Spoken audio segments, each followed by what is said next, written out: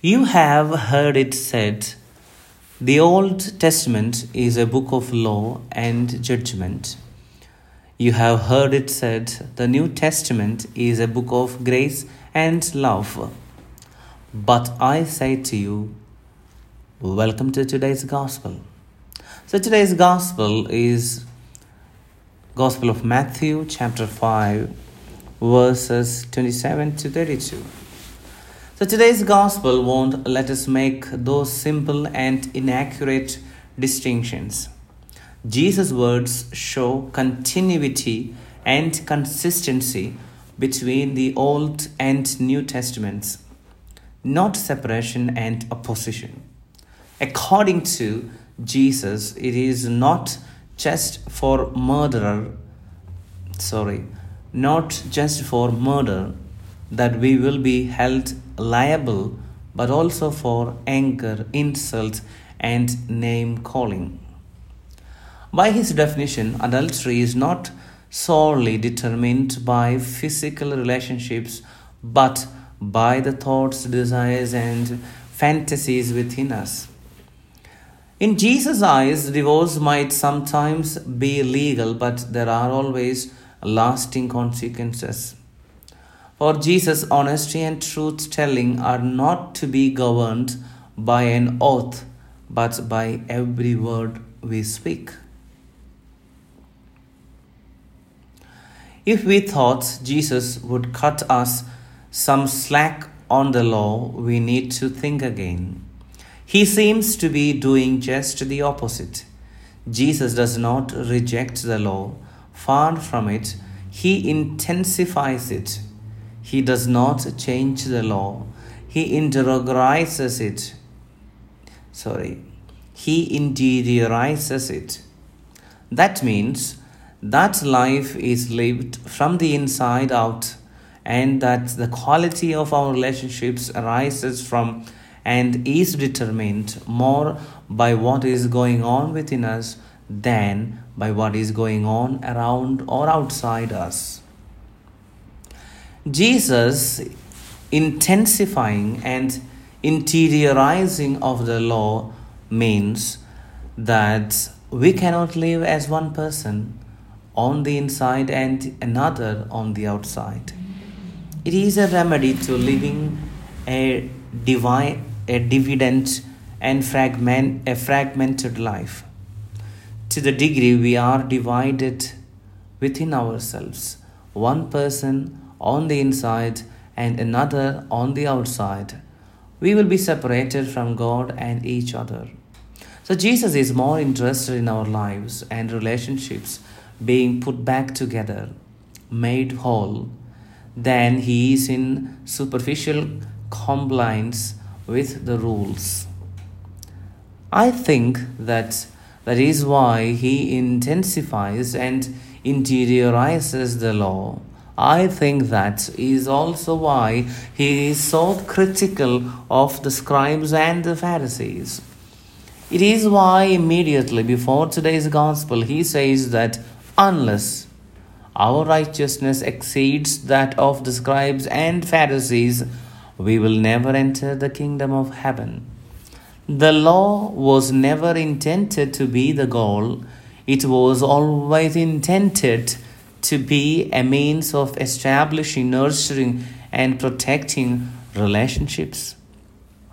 We can too easily forget that the law is more about relationships than it is rules. When that happens, we are in grave danger of keeping the rules and losing the relationship. More than once I have said to my boss, just tell me the right answer and I will say it. Just tell me what you want me to do and I will do it. I was trying to keep the rules, not the relationships. It is hard to guess how well that worked. It didn't. That is what today's gospel is about. If we are to be faithful to Christ, then we must take an honest look within ourselves and answer some hard questions. In what ways is our life divided and fragmented? Are we living as one person on the inside and another person on the outside? Have we kept the rules but lost the relationship? Most of us have probably never murdered another person, but have our anger, insults, or name calling left another dead to us so that they are just no longer a part of our world. We may not be in an adulterous affair, but have our thoughts, fantasies, or the way we see and perceive another objectified and depersonalized another. This is about more than sexuality. It happens every time we dehumanize and strip another of life, making them a thing to be used.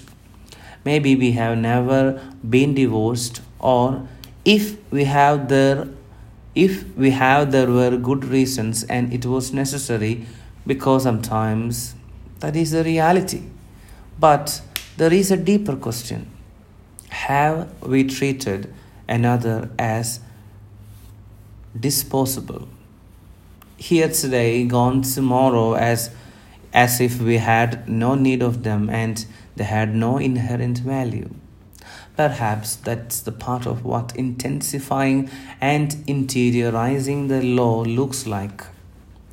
Jesus is not trying to make things harder, to trap us, condemn us, or judge us, but to make us whole, to put our lives and relationships back together so that our yes really is yes and our no really is no.